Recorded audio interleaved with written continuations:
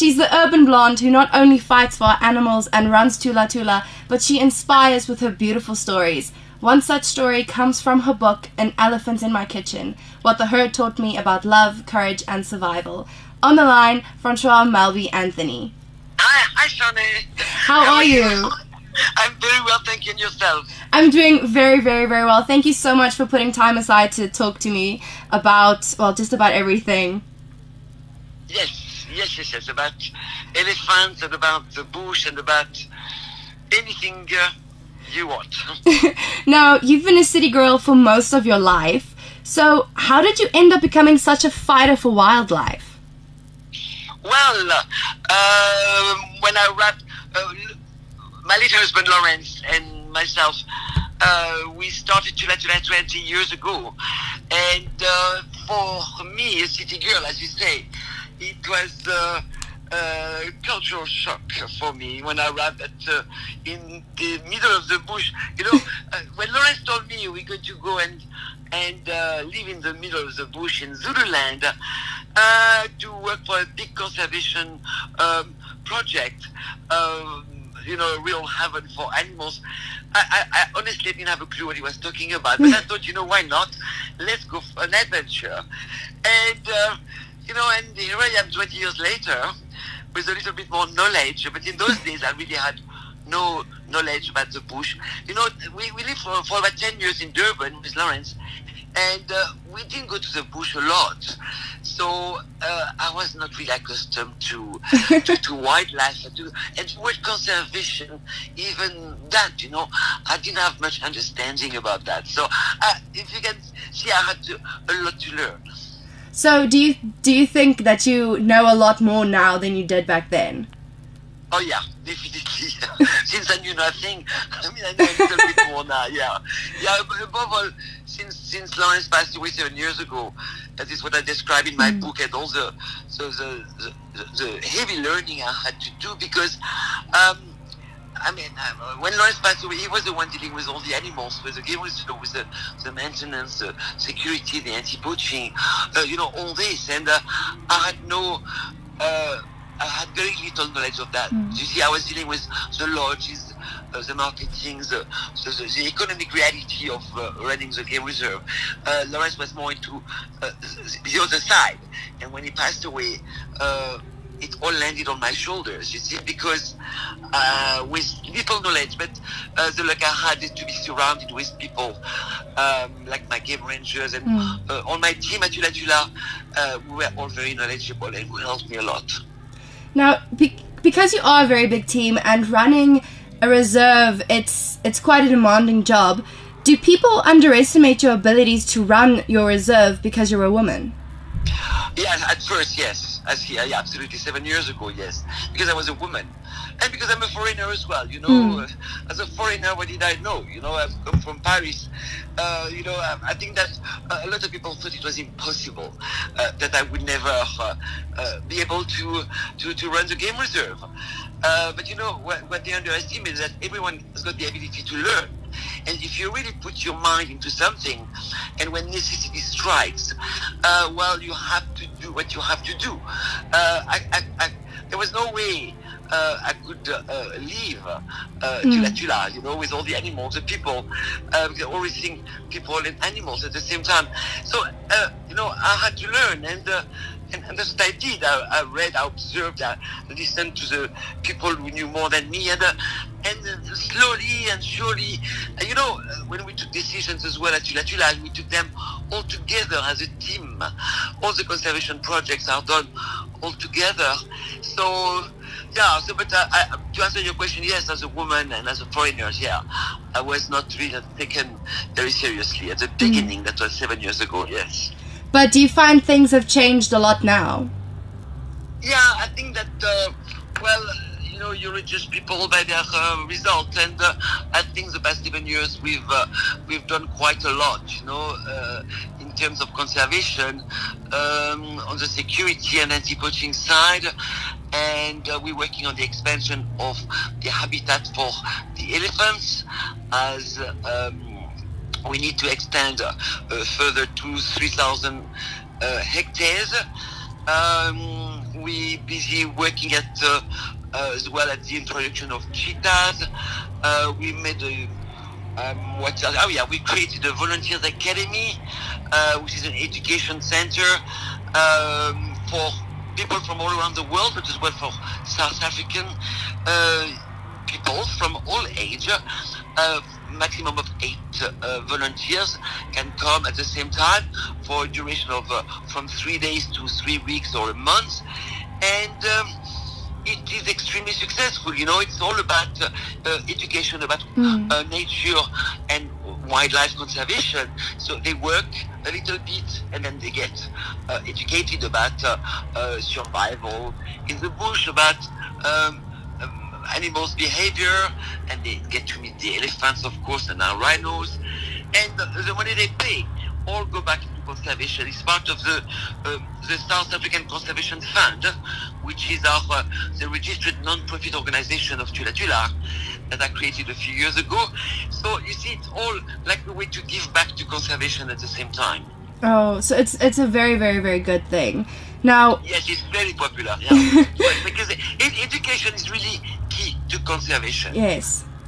Now, your book, An Elephant in My Kitchen, is such an inspirational story. But is there any part of the book that you would describe as your favorite? You know what? I think the last chapter. The last chapter, which is really bit of insight, which is very positive, because the book has got some very emotional moments, some tragedies, but some very successful rescues as well. So it's got a lot of emotional, it's like an emotional roller coaster, you know. That's what a lot of readers tell me, that it's very emotional. But I like the end because it just summarized a little bit all what I went through, and it just shows that you must never stop learning in life, that you must believe in the impossible, and that you must never give up. I think that's the whole philosophy of the book. It's all about that, and I think it makes a very happy ending to the book as well. That's what I like. The last chapter is always very emotional for me every time I read it. I think it's quite strong, you know, emotionally. Now, conservation is a very important thing, especially in our day and age, but how can I and every other 21-year-old student out there help to fight the fight?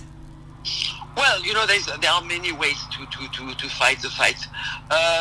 You know, to belong to organization which animal welfare organization. There are a lot, and there are some, you know, who take care of animals all around the world, like Four Paws, for example, which does an amazing work for a lot of animals coming out of zoos or circuses.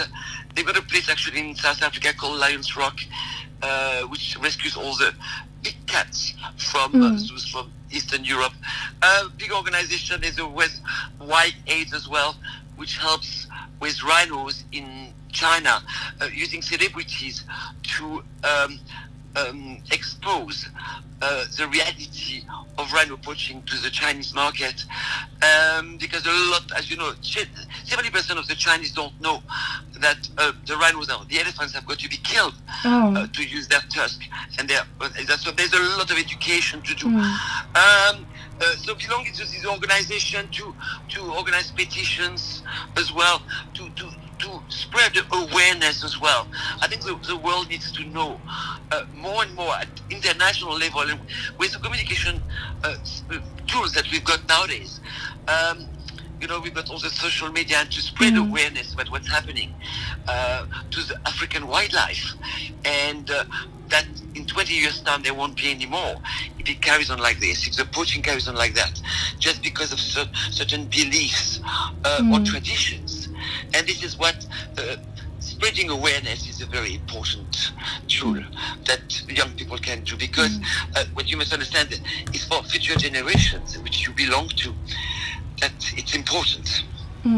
It's quite shocking to actually hear that even in today's life, people still believe that poaching and all of that can help them, but it really doesn't. It's quite shocking. Yeah, it is shocking, but you see, that's why education is so important.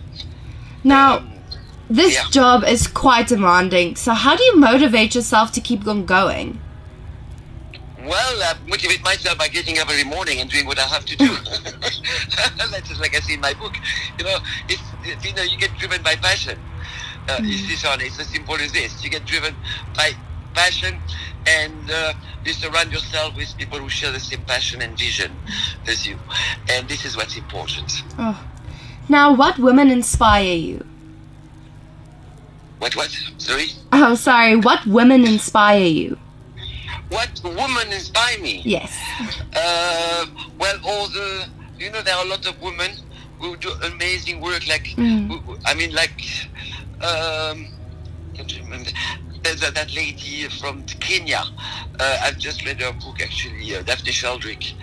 A woman like that. She had an amazing life. She did an amazing work. It's my dream maybe to be like her one day. Daphne Sheldrick from Kenya, that lady as well who deal with gorillas as well. I mean, there are amazing women working in animal welfare, and I've got a great admiration for all of them. Oh. What's the best advice you've ever gotten? The best advice? Yes. Oh, the best advice. Oh, the best advice. Oh, this is a tough question. The best advice is do not give up, maybe. I think so. Not to give up. Well, that is very good advice, no matter which way it comes from. Now, if you could say anything to 16-year-old Francoise, what would it be? To 16 years old, well, I would say exactly what I see at the end of my book, which is in life, every adversity, challenge, difficulties, obstacles that you can meet in your life, you must take it on the positive manners. Adversity, challenges, obstacles are good. They're good because they open the road to new opportunities. You must never take it as a failure. Failures are good because you need failures to succeed. You must never lose hope and always move on once the difficulties have been overcome. You see, I think it's very important. It brings up confidence in you. Once you've succeeded, once you've gone over all the adversity, I think this is a kind of message full of hope for everybody, and that's valid for everybody. I think it makes you feel that you must believe in the impossible and to never give up. Move on in life. Just carry on. Go forward always. Never get stopped by difficulties or obstacles. That is so, so beautiful. I feel inspired just by talking to you. So, Thank you. Thank you. Thank you so much. Thank you so much, Sharne. Thank you so much for taking time out of your day and being able to talk to me and also enlightening me about conservation and how I can help fight the fight. Thank you so much. Thank you so much, Sharne, and have a beautiful day. You too. Goodbye.